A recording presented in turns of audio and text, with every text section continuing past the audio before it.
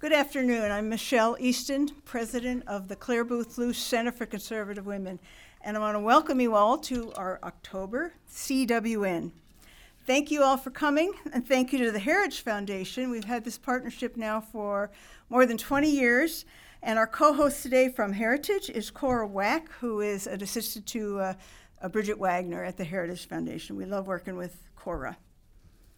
Today's discussion is about education. It's a topic that we are very focused on here at Clare Boothe Luce, especially the education of young women, which is what our focus is. It used to be if your family was conservative, if you took your daughters and your sons to church or synagogue, you'd have a pretty good shot at raising a smart conservative child. But in today's world, with radical indoctrination in the schools, toxic social media, vulgar and left-wing TV, movies, and music, it's a lot more challenging. And I wrote a book based on almost 3 decades of working with some extraordinarily accomplished young women in high school and college and seeing how they were educated and raised and turned out so well. It's called How to Raise a Conservative Daughter. We've got some around here, but it's in its 3rd printing, I'm very happy to say. And we have 2 great panelists today to talk about education, Lindsay Burke and Amy Buchmeyer.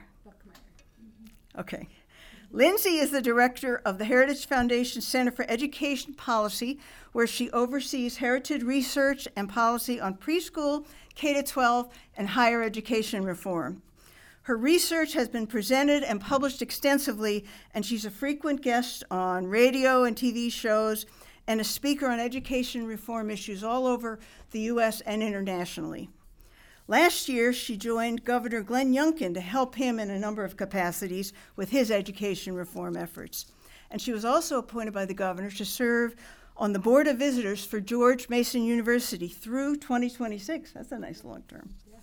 She has a bachelor's degree from Hollins University, a master's of teaching degree in foreign language education from the University of Virginia, and a PhD in education policy from George Mason University, where she examined the intersection of educational choice and institutional theory. And Lindsay's got a topic, a title, The Moment is Now for Education Freedom. Yes. Then we'll hear from Amy, who is a staff attorney at the Homeschool Legal Defense Association, headquartered in Purcellville, Virginia, which we all saw on Fox Morning News. They were running part of the program from there. And she's a contact lawyer for 11 states. You know, there's been a tremendous increase in the number of children homeschooled since the Chinese COVID virus shut down our country. And I know you're going to talk a little bit about that.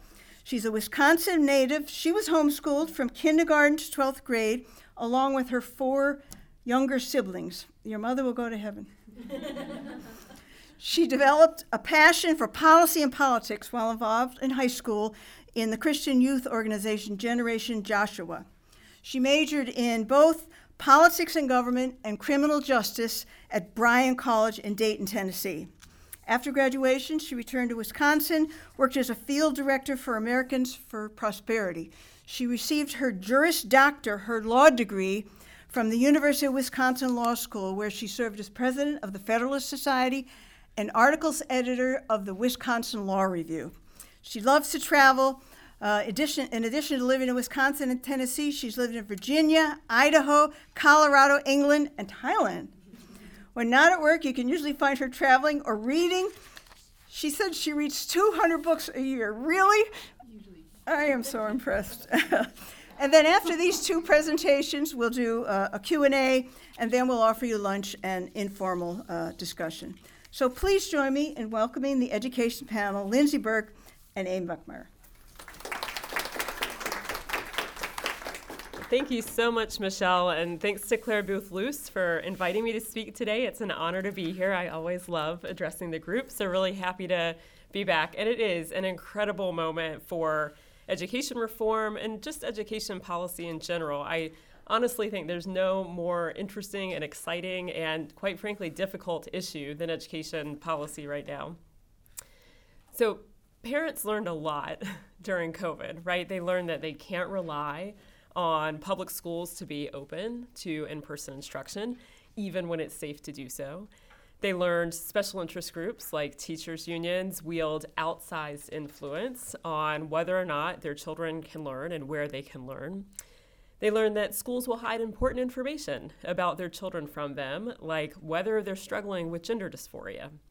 And they learned they're indoctrinating them in the tenets of critical race theory. So let's unpack this a little bit. What does that mean? We'll start with CRT. What does it mean for a school to teach critical race theory?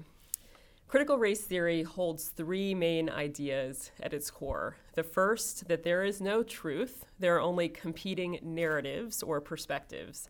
Your lived experience matters more than facts. Second, that you are either an oppressed or an oppressor, a designation that is predetermined by immutable characteristics such as race. Culture is defined as groups exercising power over one another.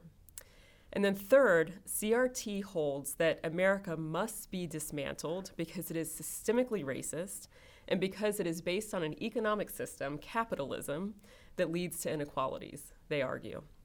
Now, contrast these core beliefs of critical race theory with those of our founding fathers, our founding documents, the Declaration of Independence, namely that all men are created equal.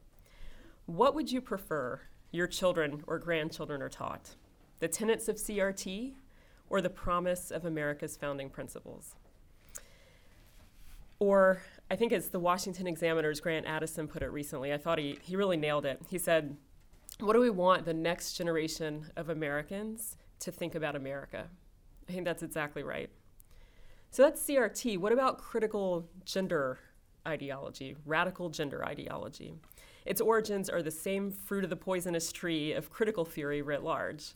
But with critical gender theory, we have to do gender in air quotes, right? With critical gender theory, children are taught that biological sex is a social construct, that their gender is fluid, and as they reach their vulnerable and impressionable preteen years, navigating the emotional roller coaster of puberty, they're told that these emotions could mean that they are trapped in the wrong body. No child should ever be told that they were born in the wrong body. They're then put on a path to social transition, changing names and pronouns, with some school districts putting them on this path behind their parents' backs.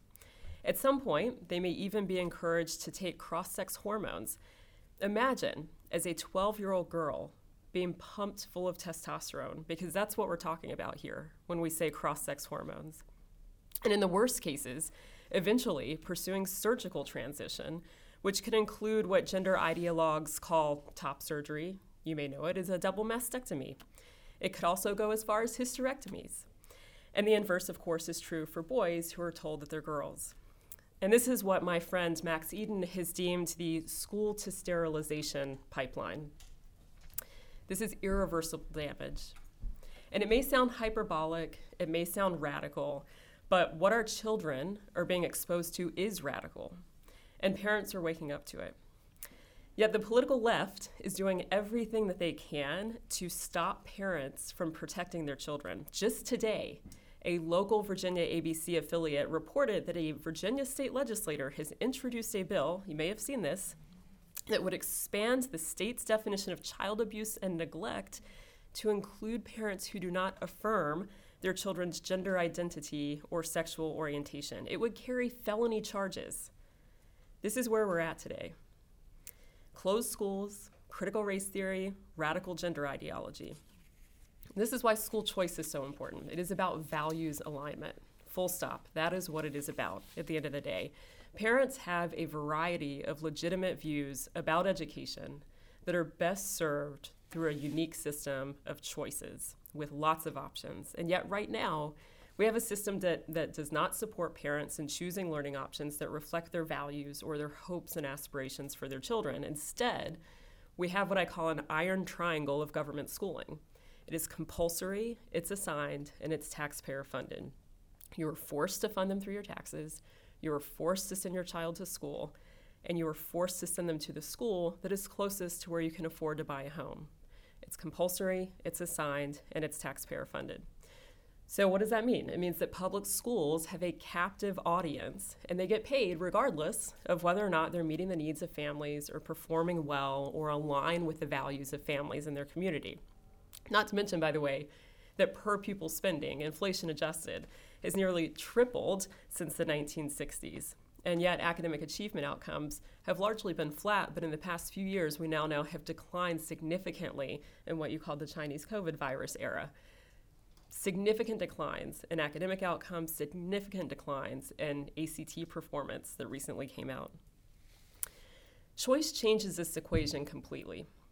Take education savings accounts, for example. You're probably at this point, I hope, familiar with the concept of an ESA. I think everyone is familiar with the concept of what we can now call traditional school choice, right? A school voucher, which is effectively a coupon to offset the price of tuition at a private school of choice that you've chosen. This is a great option. This was the original Milton Friedman option of school choice. All the way back in, 1955, when he wrote The Role of Government in Education. That was when he articulated this idea of education choice. He said, yes, publicly fund education, but the public financing of education does not require government delivery of schooling. And so he argued to separate the financing of education from the delivery, from where a child will attend school. And he said to do this using a school voucher. And so that really largely remained an academic idea from about 1955 until 1990, when we get the first modern day school choice program in Milwaukee, Wisconsin. And throughout the 1990s, we see a few new school choice options pop up here and there, Ohio, Pennsylvania, a few other places. We really didn't see it kick off in a substantial way until 2011. And that was the year that two big things happened. Arizona became the first state to implement an education savings account, and the Wall Street Journal deemed 2011 the year of school choice. We saw 12 states that year expand or adopt entirely new education choice programs, vouchers, tax credit scholarships, and then Arizona's ESA option. This was a critical refinement of that original Milton Friedman school voucher idea. So if you think about a voucher being a coupon to pay tuition at a private school of choice, an ESA is like an Amazon gift card. You can use it to pay private school tuition, but you can use it for all of these other options. You can pay private school tuition, but you can also pay a private tutor. You can buy textbooks, curricula. You can pay for online courses. In other words, you can craft a completely customized educational experience for your child. You can even roll over unused funds year to year. You can even roll them into a college savings account. And so if you look at what Arizona did in 2011, they said for qualifying parents who aren't happy with their public school, you can leave your district school. You get 90% of what the state would have spent on your child in the public school. Ends up being about $7,000 per year now. If your child has special needs, the median is now $14,000 per year. Literally in Arizona, that money goes onto a debit card that the parent controls. And I still, to this day, as much as I talk about this, it's amazing to me that instead of assigning a kid to a public school and funding the school, Arizona has said we're going to spend that money, we're going to send it directly to the parent, we're going to give it to them on a debit card that they can then use to pay for all of these educational options. And so that has really been, it was in 2011 a game changer, and it remains a game changer today. Arizona just last month said we are going to take this concept and apply it universally. Every single child in the state, if they want it, can now, instead of going to their public school, get an ESA and pay for private school tuition and anything else that they want that is an approved educational expense. This has worked really well for families, and we now have 10 states that have ESAs in place. And remember, this is a policy that only began in 2011. That is phenomenal in terms of the pace with which we have seen ESAs grow. Why is it working well for families?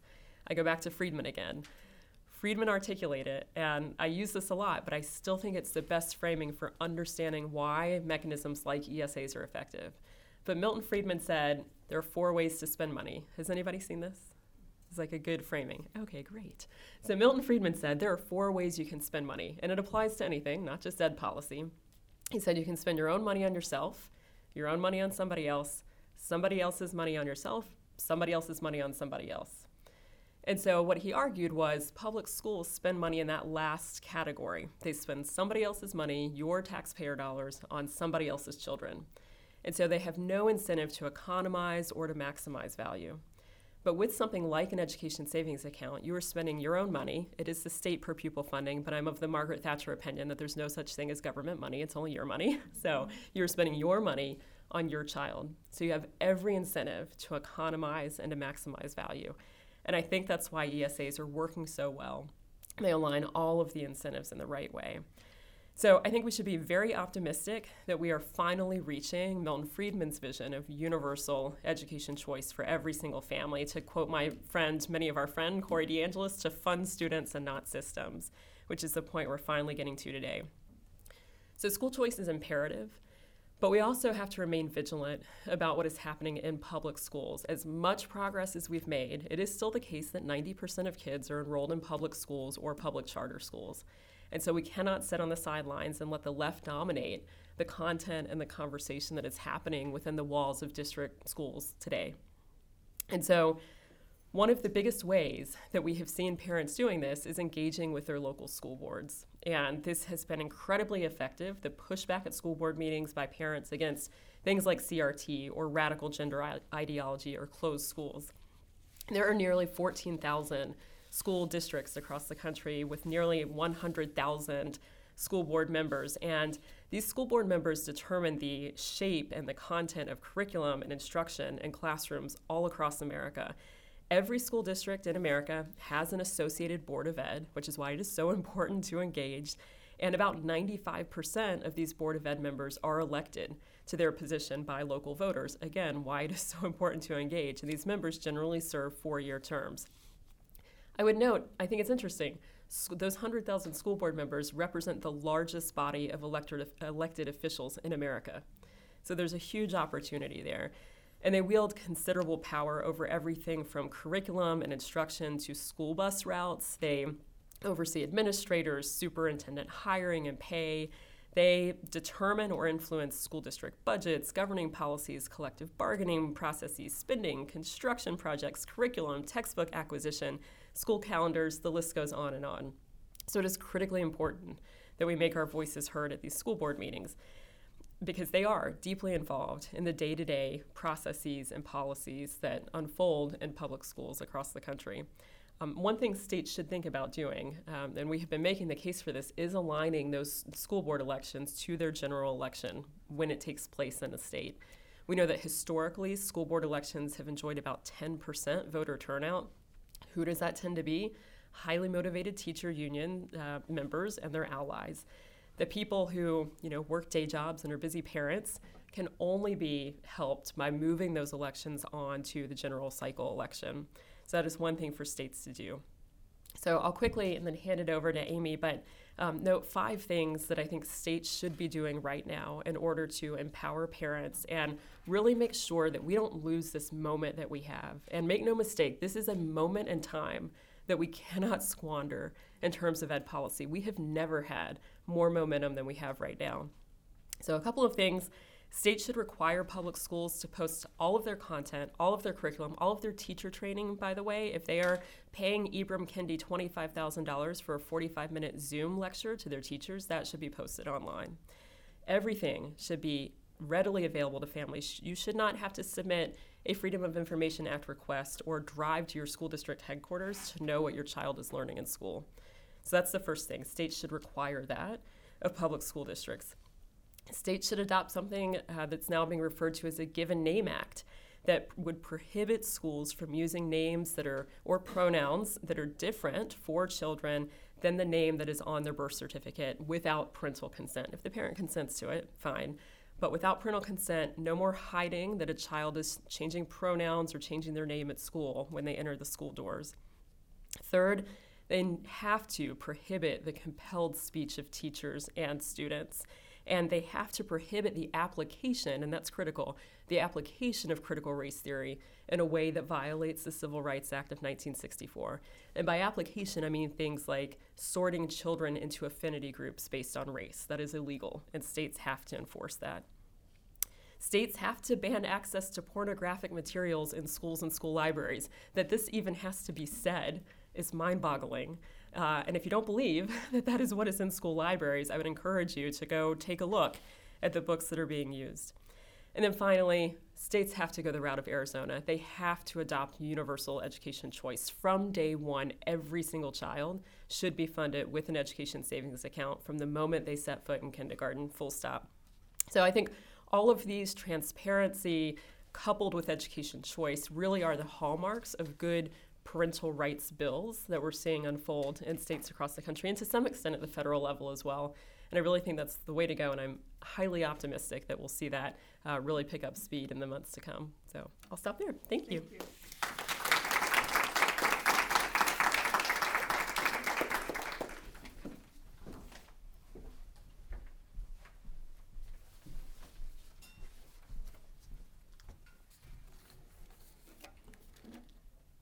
I'd like to start today with a story. Keisha came from a family that highly valued public school education. Her grandmother was a public school teacher. She grew up in the public school system, and as a minority and single mother of 3, she fully expected her elementary-aged children to attend public school for their entire education experience. But like so many others, COVID-19 threw a wrench in her plans. Her kids made it through the 2020 school year, but by November of 2021, she was tired of fighting a losing battle. Her kids hated going to school in the morning. Getting them up was torture, getting them out the door was impossible, and every new COVID outbreak meant they had to start from scratch again. So she decided to try something virtually unheard of in her community. She decided to homeschool. Now she knew that her parents wouldn't be a huge fan of this, so she made sure to do everything right. She withdrew her kids from public school. She returned all the Chromebooks. She filed all the appropriate paperwork in Louisiana. And at the end of the day, she researched and purchased the curriculum that she was needed to teach her children. It wasn't a super successful year academically. Like many, the COVID slide had impacted her kids, and it took a lot of energy to get them up to grade level. But she discovered that when she was able to give them that individual attention, they were able to learn and grow in ways she hadn't expected. And there were perks. Her night owl kids could do school in the evening when they were most awake. Her kid who was a morning person could get up, get all her schoolwork done, and play for the rest of the day. There weren't false constraints on their schedule or their time. So she decided to do it for another year.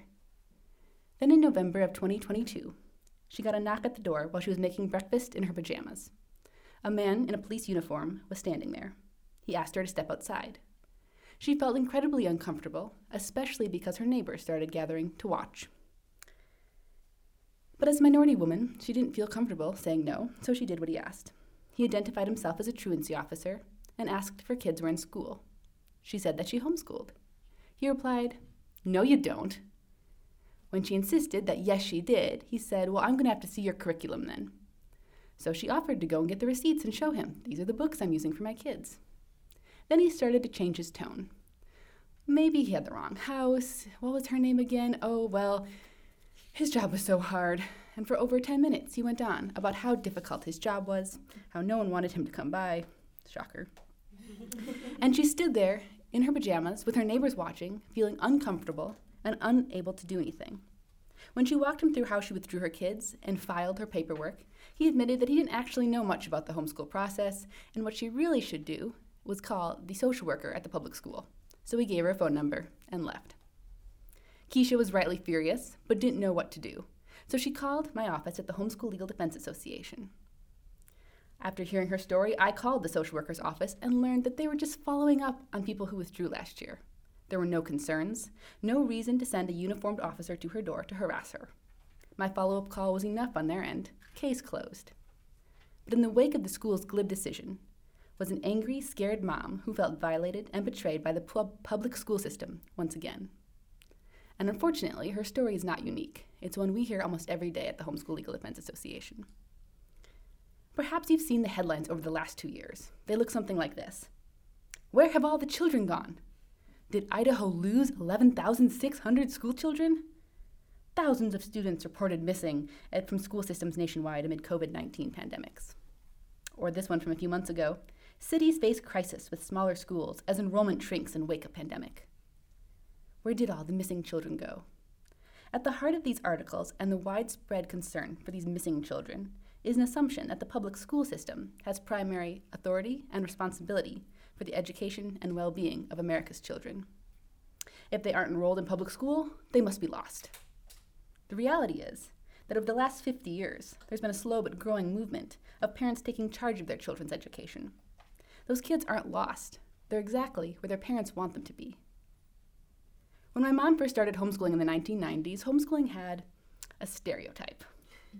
It was the jean jumpers, long hair, 12-passenger vans. But it was growing in popularity. By 1993, homeschooling was a legal option in all 50 states. And pre-pandemic, a very conservative estimate would show that about 3% of all families with school-aged children were homeschooling. And then a pandemic hit. And suddenly everything went remote. And so parents got the first opportunity to hear what their children were learning in class when they listened to on those Zoom meetings and calls. Parents started realizing that maybe having their kids stuck in front of a screen for hours on end was not the best fit for them. When schools did reopen, vaccines and mask mandates became hot-button issues, and the schools weren't prepared to address the individual problems of each family, let alone each child. The public school system was failing their students. And suddenly, homeschooling looked like a pretty great option, even for demographics that would not traditionally have considered homeschooling. I've spoken to hundreds of homeschool veterans across the United States, and every time I ask them how homeschooling worked during a pandemic, they would go, well, the public libraries were closed, but otherwise, nothing really changed. And that held a lot of appeal for families who wanted to try homeschooling. But taking charge of their children's education also became about discovering the flexibility and opportunity it provided them to grow as a family. At HSLDA, we saw a surge in working parents homeschooling, in grandparents homeschooling, in dads being the primary homeschoolers. We saw families sell their houses and just road school, because why just read about a place when you can go there in person? It was a sharp contrast to the stories we were hearing from the public schools as kids were getting the attention that they needed because they had parents who knew their children best and their strengths and weaknesses speaking into their lives. And people started to notice. In 2020, the U.S. Census Bureau started doing pulse surveys. The surveys gauged the impact the pandemic was having on families, including in the category of education. One of the questions asked was whether there was at least one homeschooled child in the home. Since then, the pulse survey has been administered on a continual basis. It represents the 50 states, D.C., and 15 of the largest metropolitan areas in the country. The pulse survey also provided unprecedented opportunity to watch parents make education choices in the middle of a pandemic. So as you might guess, during the 2020 to 2021 school year, there was a sharp jump in homeschooling families that eventually leveled out by the end of the year at around 11% of all families all families with school-aged children homeschooling. There was a general assumption from the experts that that number was going to drop significantly, especially once masking was over or children were allowed to go back into schools. But for many families like Keisha's, the answer was clear. Homeschooling was the best option for her kids, and that didn't change regardless if masking was in the schools or not. We're still waiting on the pulse survey numbers for this year, but a conservative estimate shows from the spring of 2022 that 3.1 million households have at least one homeschooled child. That means one of the most conservative end of this, there's at least 9.2 million of all U.S. households with school-aged children right now that are being homeschooled right now. And they're not just your standard stereotypical white middle-class families homeschooling either. The National Center for Education Statistics reported on homeschool population demographics. In 2016, they released a survey that can be contrasted with the demographics we're seeing in this pulse study. These numbers show that between 2016 and 2021, the number of Black homeschooling households jumped from 1.9 to 18.3%. The number of Hispanic households homeschooling grew from 3.5 to 18.2% of the population, and the number of Asian households grew from 1.4 to 15.1%. The numbers of families homeschooling has also evened out across income brackets.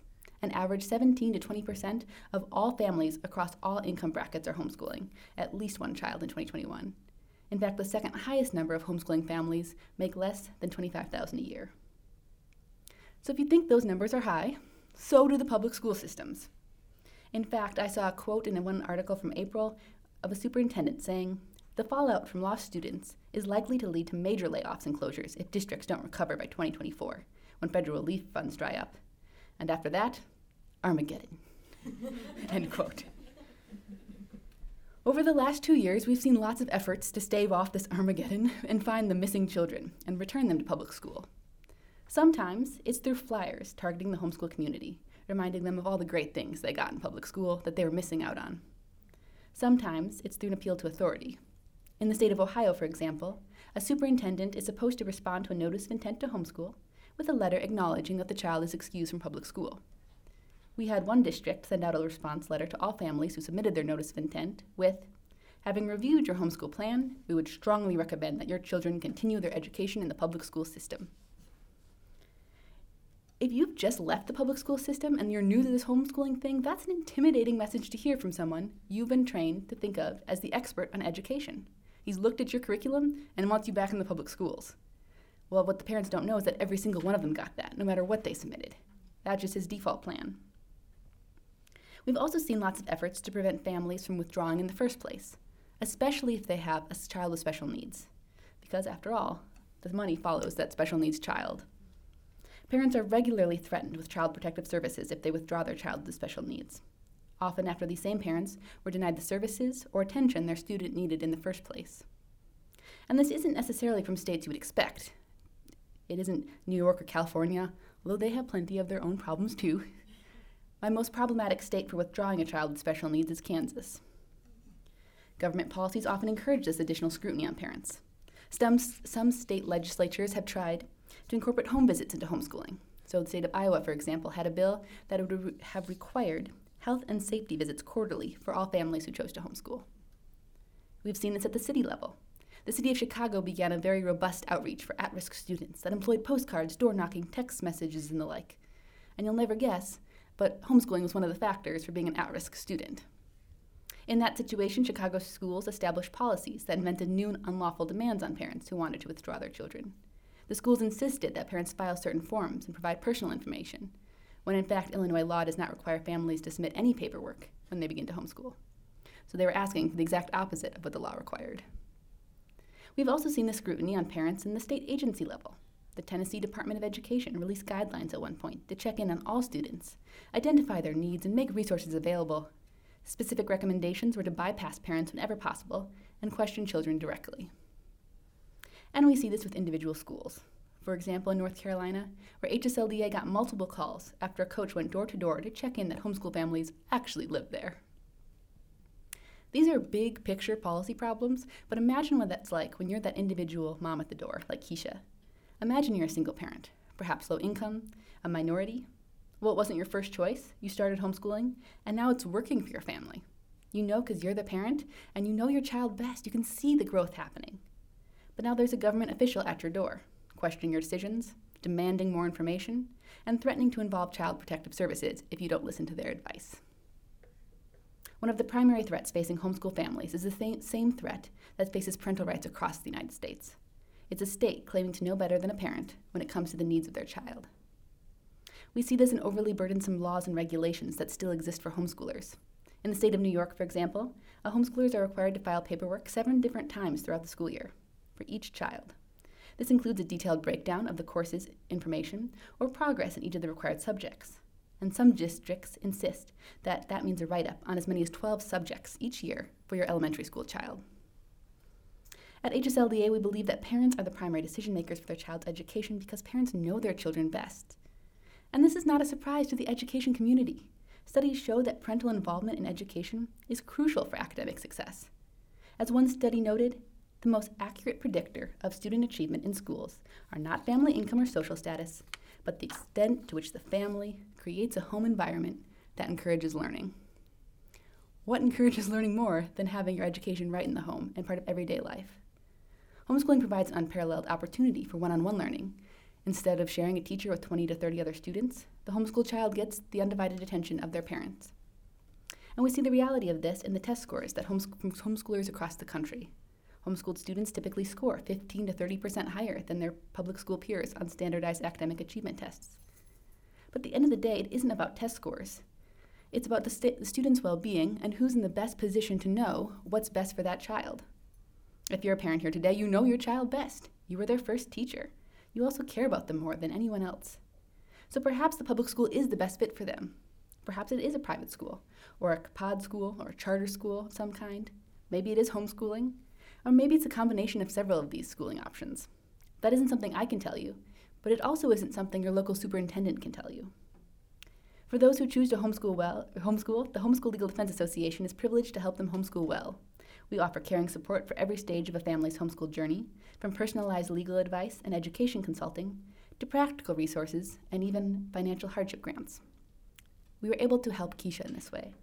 When I finished speaking with Keisha about the situation with the truancy officer, I asked if there was anything else we could help with. I thought perhaps she'd want to verify what paperwork she needed to file next year. Or maybe she'd want to talk with her education consultants about the best math curriculum for her son. Or maybe money was tight and she wanted to be put in contact with our compassion department for a curriculum grant. But instead she told me that what she really needed was encouragement. Her family was not supportive, and this truancy officer's visit was the final nail in her feelings of isolation and uncertainty.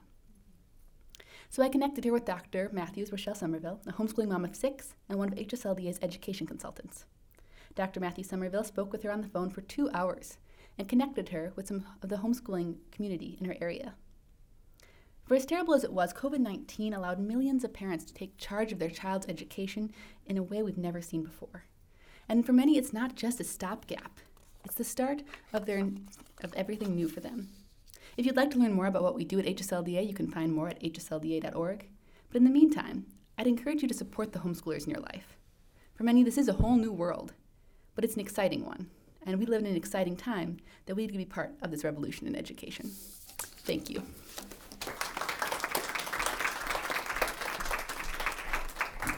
Wow, what excellent presentations. I want you all to know, for those who want to take notes but didn't, we'll have a video of this up on our website pretty quickly, right, Lindsay?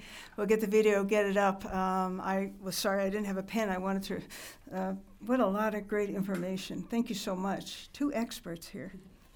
We have a little bit of time for questions. We have a handheld mic. If you raise your hand, I'll call on you, give your name and your, if you have an affiliation, or I know some of you are homeschooling moms. So first there, yeah. Hi, my name is Barbara Meadows. I'm from Madison, Virginia, and I wasn't able to attend Monday's meeting, but it was a little contentious over the issues of schooling.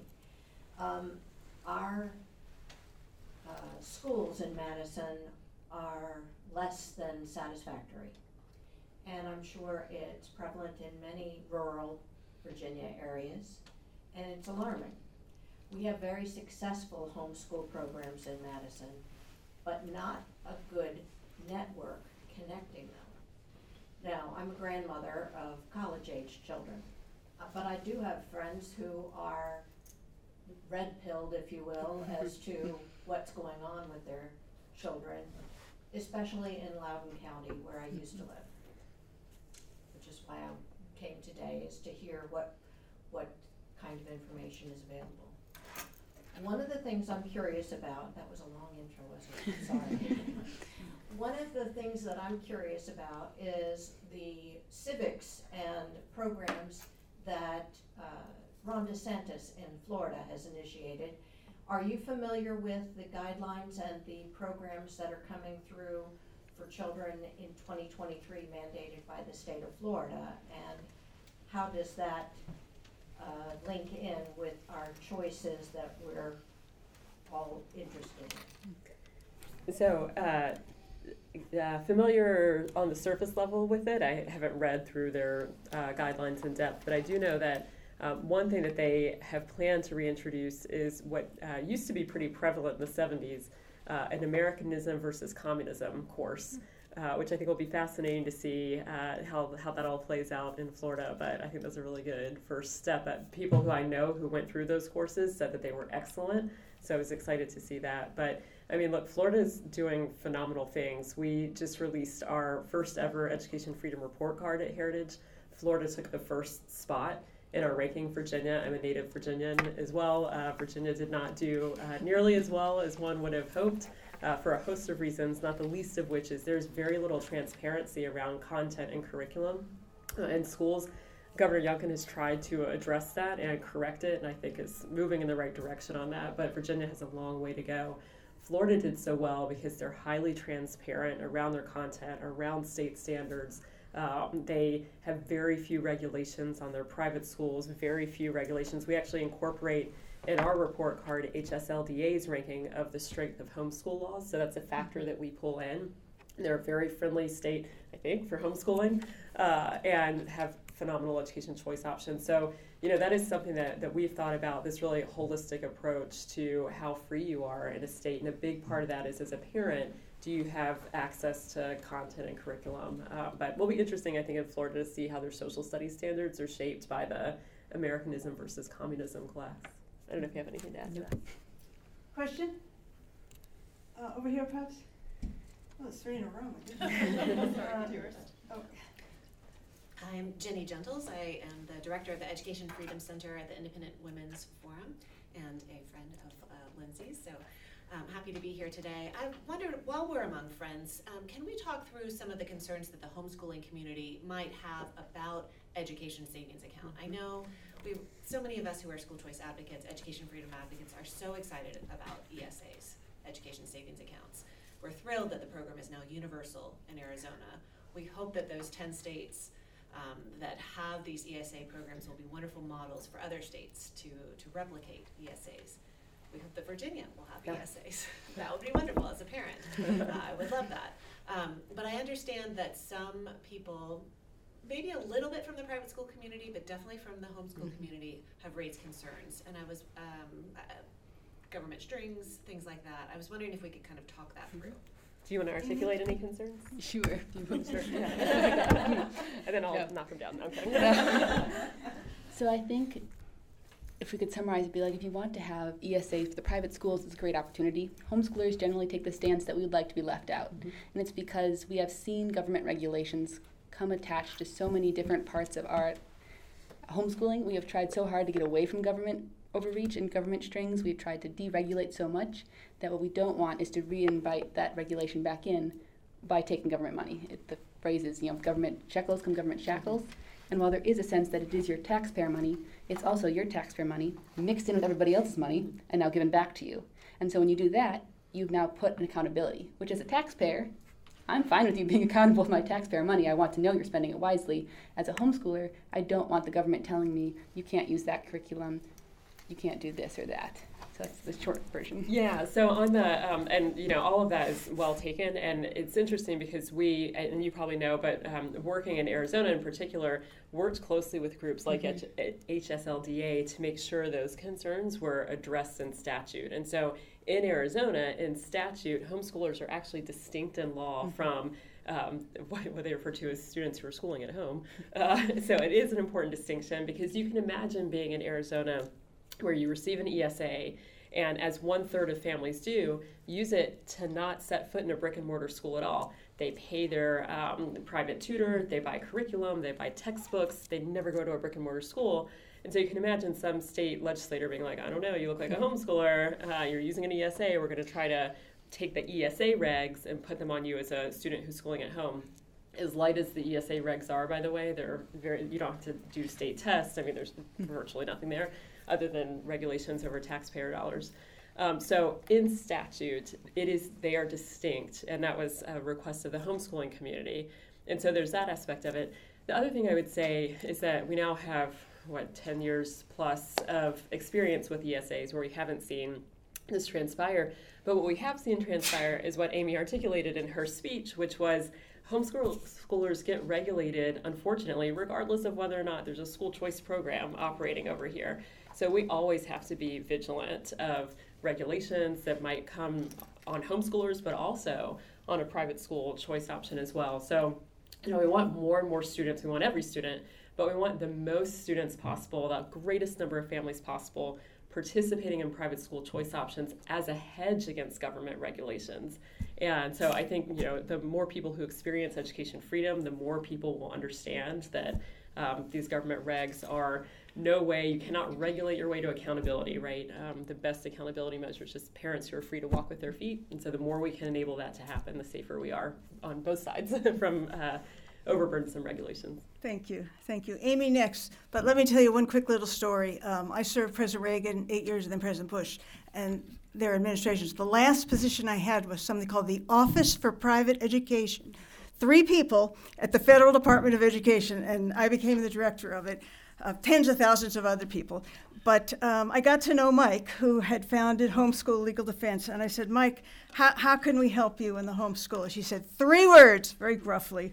We became good friends afterwards. He said, leave us alone. Leave us out of everything you do here in the federal government. So I always remembered that. That was excellent advice. Amy. Hi, I'm Amy Paul, and I'm a mom in Loudoun County. For the past 3 years, I've been one of the angry parents speaking out at these board meetings. And I feel like that did start a groundswell of support that got Youngkin elected. But other than that, I was just there again this past Tuesday night. Those school board members are entrenched. They literally don't care what we say. I still feel very hopeless, and I'm just wondering if you have other than going and speaking there with my quick 60 or 120 seconds that I'm allotted. What can we do? What is something tangible that we can do to help if that school board stays entrenched? How can we do an end run around them? Run for school board. I think you should run for school board. So I can't sit through those meetings. Yeah. Or your friends. I mean, I think that's the number one tangible thing we can do, right, is try to reclaim some of these school boards, and we are seeing that happen across the country. I do think, as I said earlier, that if we can, and this would be a state policy effort that, hopefully the current administration will be open to undertaking, but aligning those school board elections better to general elections across the Commonwealth would be highly useful. And it is the case that you can be in a state where some but not all school board elections are aligned to the general. And so our recommendation would be for state policy to say every district's election needs to be aligned to that general election. The more you can do to continue shaming them, the better. I mean, you're right. I mean, it's made all the difference. It made all the difference in Virginia to get a good administration in. It has made all the difference in so many other states to videotape those meetings, to tweet it out, to, there was I'm not sure what her name is, but yesterday, I think, was a video that had gone viral of a woman. California. Yes, exactly. And she was just so good at pushing back against her school board. And she stayed on message. She was articulate. And, there were no ad hominems. And, I mean, that went viral because it was just such an effective speech. So I just keep it up and then get your friends to... If I can just say one final thing on that. They've gotten very smart at Loudoun now. They do not allow you to be filmed. You only will hear my voice when I'm speaking, and the camera stays on the board so that there's no more viral moments on Fox News. Is that legal? So they're very crafty. Yeah. Oh, unbelievable. Amy, I think I know what your answer to this is going to be. Well, What else is I was going to say, I am with the Run for School Board, but bringing attention to it really does make a difference. And it's your world, so you know who's on that school board, you know what's happening, and it feels like, how does everyone not notice? But for the majority of parents, I found that's still a foreign concept. So for as much as those of us who are engaged and paying attention go, yes, we know, how can you not know? The more you can talk to your people about it, the more you can just share and make more public. This is your school board. This is the decision they make. The more difference they have. Jenny and I were able to speak with Billboard Chris yesterday. I don't actually know his real name other than Billboard Chris. Chris Elston. There we go. And so I think I was talking to him on the way here. Yeah, I actually. mean, I think what he's doing is so effective, right? I mean, literally, it's tricky, tough as it might be to go out and stand with a billboard on you and embarrassing or whatever. I mean, it is eliciting thousands of conversations, and he is changing hearts and minds one at a time. What does the billboard say? He's raising awareness to the gender ideology in schools and the medical transition of children. So his billboards say children can't consent to puberty blockers, gender ideology should not be in school, or no child's born in the wrong body. And so, yes, he was at Loudoun. I pushed back on him going to Loudoun because I feel like Loudoun gets all the attention, but the Jesse Waters show reached out and he might be on there tonight. Beautiful. So, Yeah. again, he can... Loudoun brings awareness nationally to the issue. It matters what you all are doing. Yeah. It really does. It does. This lady here, and then we have time for a couple more. Hi, I'm Valerie Ronning with Concerned Women for America. I have 2 questions. My first one is, what are some good federal efforts to engaging in education policy? I know, some people say be left alone, and I understand that and respect that, but as far as public education, what would be some good efforts maybe that you would encourage people to engage in? And then the second question is there any current federal legislation that you're tracking, good or bad? Yeah, lots of it. So I'm of the feds can't and shouldn't really do anything ever at all when it comes to education. Education's not an enumerated power of the federal government. If you crack open your Constitution, it's nowhere to be found. However, there are a few things that we would recommend, largely those things over which the federal government does have jurisdiction. So it might sound small, but Washington, D.C., Congress could turn that into an all-school choice district. That would be within their right to do so. They could do it by dramatically expanding the existing D.C. Opportunity Scholarship Program, their school voucher program. They could require complete transparency around content curriculum within D.C. public schools, prohibit compelled speech and CRT, et cetera. So really anything, and it does matter. I mean, it matters tremendously for the kids in the system in D.C., but it also matters because it shows where Congress's priorities are to the rest of the country. I've also argued that with existing federal programs, so if we had our druthers and we're working on it, we would eliminate the Department of Ed tomorrow. In the meantime, with those existing programs like Title I, like the Individuals with Disabilities Education Act, we should allow those dollars to be portable as long as those programs exist. I would say the same thing for the failed Head Start program, so that the money follows the child to options that are actually the right fit for them. We have I think my favorite paper that we've ever done, but it is a long 40-page articulation of how you would go about eliminating the Department of Ed. Because there are bills out there, there are statements, just eliminate the department, and that's all it says. And that's great, and I love it, but we put forward an exact roadmap for, it's basically a 3-part test. Is a program ineffective? Is it duplicative? Or is it inappropriate at the federal level? If it's any of those, it's gone, which is 99% of programs at the department.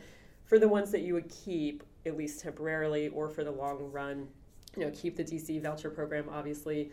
It'll take a while to wind down student loans and grants, so in the meantime, put them over at Treasury. Civil rights, the Department of Ed has a civil rights office. They shouldn't. It should just be over at DOJ. So things like that, we walk through exactly what it would look like to actually eliminate the department. So hopefully the next administration and conservative Congress can take us up on that. Right. Lindsay, when President Reagan was elected, and one of his pledges was to eliminate the Department of Energy and Education. That's why I went there. I thought, I'm going to help. Right. It had only been in existence for 1 year. But his legislation never even got out of committee, and it was partly Republicans. And it just proved what Reagan always said, the closest thing to eternal life is a federal program. Even after 1 year, it was never seriously considered. Okay, maybe one more question? Well, what an excellent presentation. What an incredible audience. I know a lot of you have been involved in this in different ways for quite some time. I have some gifts for you. Claire Boothe Luce was a lady ahead of her time, and we have on our coffee cup, courage is the ladder on which all the other virtues mount. This is our limited edition coffee mug, of course.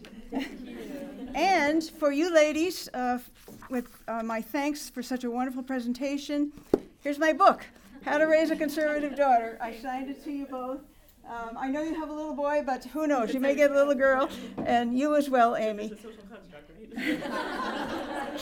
Thank you all for your excellent questions. We have some lunch in the next room. We can continue informal discussions, and thank you both very much.